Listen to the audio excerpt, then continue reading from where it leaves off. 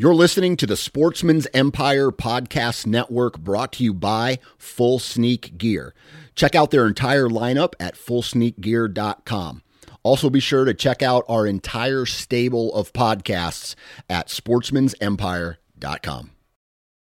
New from Moultrie Mobile, the Feed Hub offers first-of-its-kind cellular connection and control for nearly any spin cast feeder on the market. When used with the Moultrie Mobile app, you can monitor feed and battery levels, run feeders on demand, receive alerts when feeders are clogged, and remotely adjust feeding times. The Feed Hub is ideal for anyone who maintains feeders.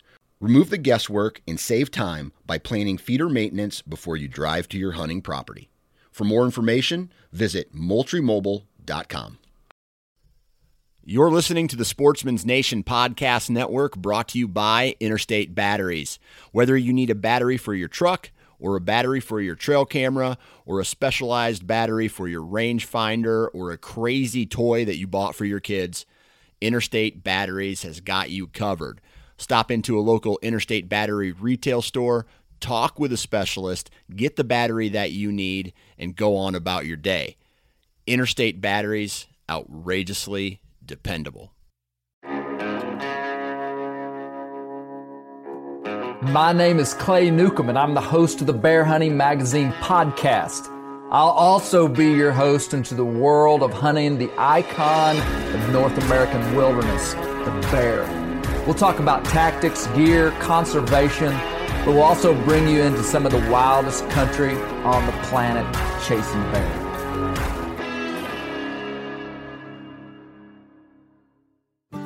Hey, this is the Bear Tech Colby Moorhead. Today, Clay is joined by James Brandenburg for a bonus episode of the podcast. They're going to be talking about a land issue that's pertinent to Arkansas and the selling of public lands. Just real quick, stay informed. Have a good one. I am here with James Brandenburg, the chair of the Arkansas chapter of the Backcountry Hunters and Anglers Association.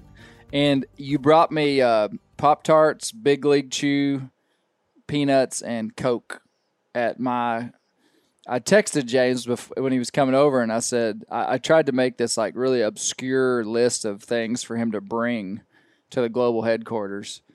And it was a joke, and he brought it. So we're like having a feast right now. That's right. So, James, I wanted to get you on here to talk to us about what's going on with the Pine Tree Experimental Station over in eastern Arkansas. So it's essentially, we're going to get into all the details, but essentially what's happening is that there's been a piece of public ground over there. It's been a piece of public ground for a long time, and it's owned by the University of Arkansas. It's been managed by the Arkansas Game and Fish Commission, and right now they're trying to sell off about 6,500 acres. That's just, I don't know why. Maybe you do. They're selling it off, and basically it's just public land that's going to be turned into private duck lease or something. And so how long has this piece of ground been public land? It was acquired by the federal government sometime, let's say, probably in the 1940s or 50s. So for like 80 years it's been public ground. Long time. Yep. Yeah. Yep. And so the way that this came back to the federal government is that there was an act passed during the Depression that's called the Bankhead-Jones Farm Tenant Act. And one of the provisions of that act was authorized the Secretary of Agriculture to acquire submarginal farmland and take it out of production. And this would be places that either weren't good farmland to start off with, maybe they'd been degraded or damaged, maybe they were along watersheds and needed to be taken out of production so that you weren't worrying about quality of the water, things like that. Right. It says in the law, it talks about conservation and habitat and for the benefit of the public that they would take this land out of production. Okay. So submarginal farmland is usually a great hunting land. Yeah, exactly. Especially if when you said that, I thought, I bet that's a good place to hunt. Yeah, well, and it's been out of production for a long time. Yeah, so that's for the other thing. It's 80 been years. rehabilitated, right? Yeah. So it also provided for the Secretary of Agriculture to dispose of those lands, provided that that land remained in public use. And if you think about this, Clay, would you want the federal government or anybody to come in and say, buy up distressed property from, at that time in the Depression era? I mean, let's face it, it's probably farmers that were not doing well. Right. Buy that up from them, and then turn around and sell that either for a profit or sell it to land barons, or, however you want to describe it back then, people who were wealthy back then. One of the key things that was going on during the Depression, I've done a lot of reading on this, they were trying to figure out how to get sharecroppers and tenants off of those situations where they were just living hand to mouth every year, get them started with a piece of land where they could build a life for themselves. Right. So by taking this land out of production, they were trying to help with that situation. That act overall existed to help those poor people, and a lot of them in the South, to get started with something better in life. There's tons and tons of history on that, and it's fascinating to get into. But for our discussion, this property in 1960, and I haven't found if it's the Forest Service at that point or if it was the Soil Service at that time. But eventually the property, through the Department of Agriculture and the Forest Service, the University of Arkansas was deeded access to this property for agricultural research. Okay. And this happened across the country, not just here in Arkansas. There's many, many places like this.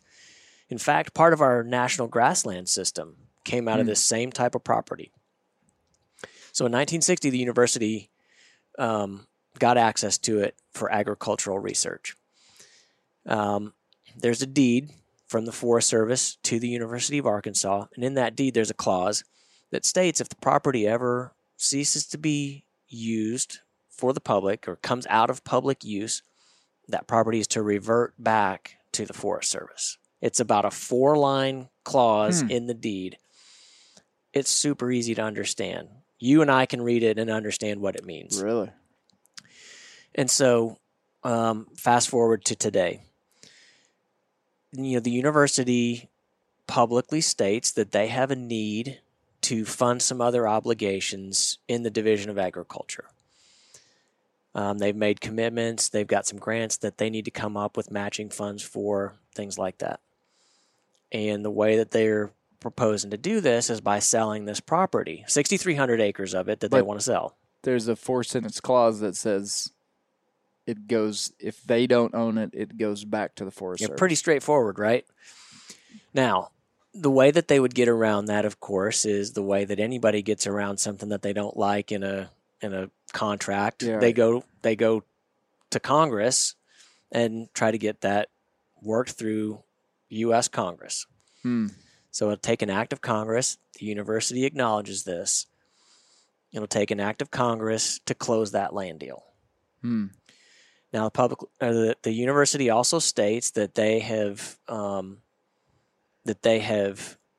marketed the property extensively, that they had extensive conversations with other agencies here in Arkansas, Natural Heritage Commission, Nature Conservancy, and Arkansas Game and Fish Commission. And ultimately, the Game and Fish Commission, they say, turned them down because they didn't have the money to buy it. The Game and Fish has been kind of silent on that. I haven't pressed them on that yet, really, to know how extensively that went on. Bottom line is, right now, there's a contract in place for the university to sell this property to a private entity. It's going to take away the best hunting property in St. Francis County that's publicly accessible in a place where there's not a lot of publicly accessible hunting property, and it's going to lock it behind a gate. And you have listeners across the country, and I think that people could ask themselves, like, I live in West Virginia. Why do I care about what's going on in Arkansas?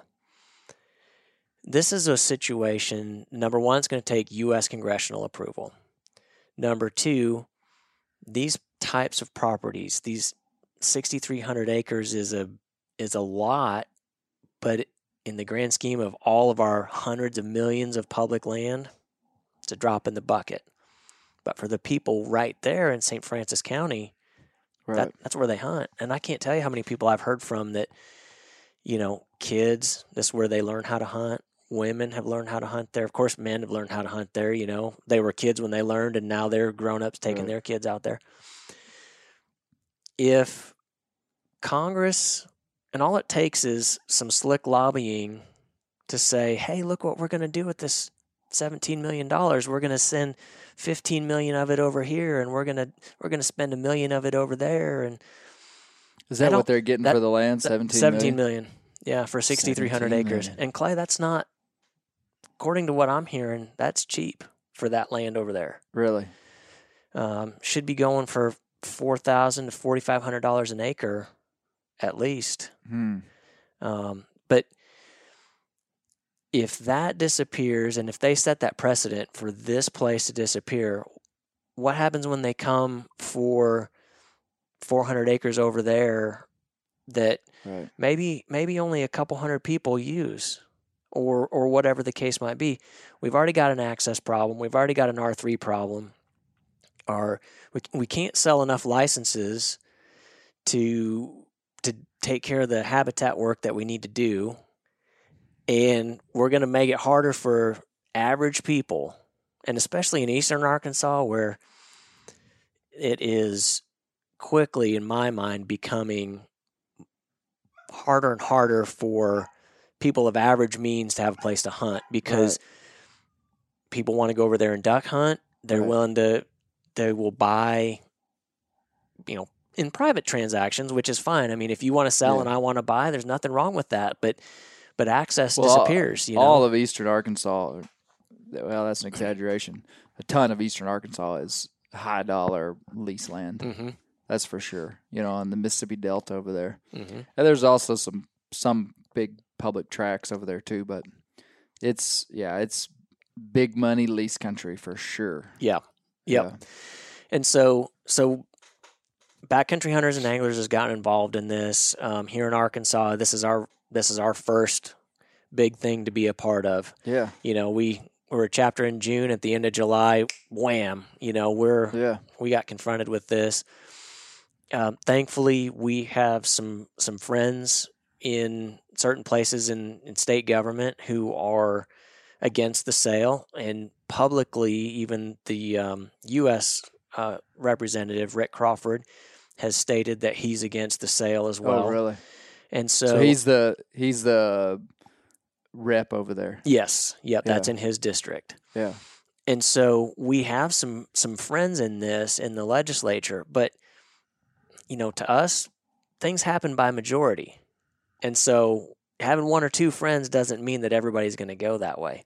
Yeah. So what we're doing right now, number one, we're raising awareness about it. Of course, our social media. We have a petition out there at backcountryhunters.org.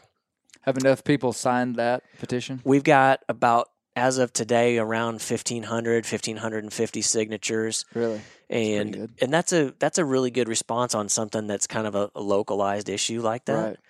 And and the reason that we're doing that, like, okay, what does signing a petition do? Well, if we need to mobilize to contact legislators at some point in the future, we need to know who to contact, who cares about this. It also gives us a voice when we go to speak to, You're able to say, hey, I got 1,500 people or 2,000 people that have signed a petition. Mm-hmm. Yep. You told me earlier that the sale was supposed to be finalized in like October, but it looks like they're going to push it off. Or they may. Well, they might push it off. Nothing's set in stone yet, and there's not a lot of public information coming from the university. Which, if you wanted something to go away, You're not gonna. Your PR machine is gonna say, "Here's all the great things we're gonna do," and They're we're not gonna address these other people over here. We're gonna ignore that. Yeah. Man, I grew up in Northwest Arkansas. I love the Razorbacks. I love the university. This is a situation where there's a better way. We need to find a better solution to selling this land so they can do what they want to do with that money and help the people of Arkansas. That's fine. But don't penalize St. Francis County and the people who travel in to do that. So what can people do? How can we get involved? So first thing that we'd ask people to do is sign our petition because that gives us a voice. Yeah. Second thing is share it with your friends, share it on your social media. We've got some articles up there on our Arkansas specific page at backcountryhunters.org talking about the issue. And then just main thing is if you want to contact your legislators right now, it's okay, but there's nothing for them to do about it. Right. So be ready to do that if we need you to do that in the future. Like if it goes to vote in Congress. Yep. The congressional level. Yep. That's where people in other states could get involved. They Exactly. could tell their legislator, hey, vote against this happening, and they'd know what it was. Yep. Yeah. Okay. Well, I think the premise of all this is right on. Is that we've got the public land that we've got right now needs to stay public land. Mm-hmm. And this is interesting. Like I never thought we'd have really anything quite like this come up in Arkansas. I didn't either. Usually it's the western states that have kind of these, places where they're trying to sell off public land into private hands. And so this is just a unique example of how it can happen, And so, yeah, if that place was 10 miles from here and I coon hunted over there, 2 or 3 nights a week in the wintertime, and it would be something that I would be very interested in. And we know that that's just the way this stuff works, is that for the voice of hunters and anglers to have power, other people have to get involved with stuff that doesn't affect them. That's right. Like that's the way this works, is that we know that somebody's hunting over there. Somebody has raised their family hunting over there. And so it might as well be us that, and so that's the way this stuff works. And I think that's the culture that we're building inside the hunting community, is one of, hey, we're kind of looking out for each other. And that's Right. what I like about this. I've never been over there. It's 4 or 5 hours from here. It's over in eastern Arkansas. We're in northwestern Arkansas. But I think that's the way that we've got to view it. And so, so just keep us up to date. Yeah. And where can they find you on social media and updates on this and stuff? At Arkansas BHA on Instagram. That's probably the easiest place to find us. We'll have regular updates there. Of course, we're on Facebook. We have a private group on Facebook. You can ask to join there. Yeah. Backcountryhunters.org. Our Arkansas chapter page will have information on it as well. Okay. Cool.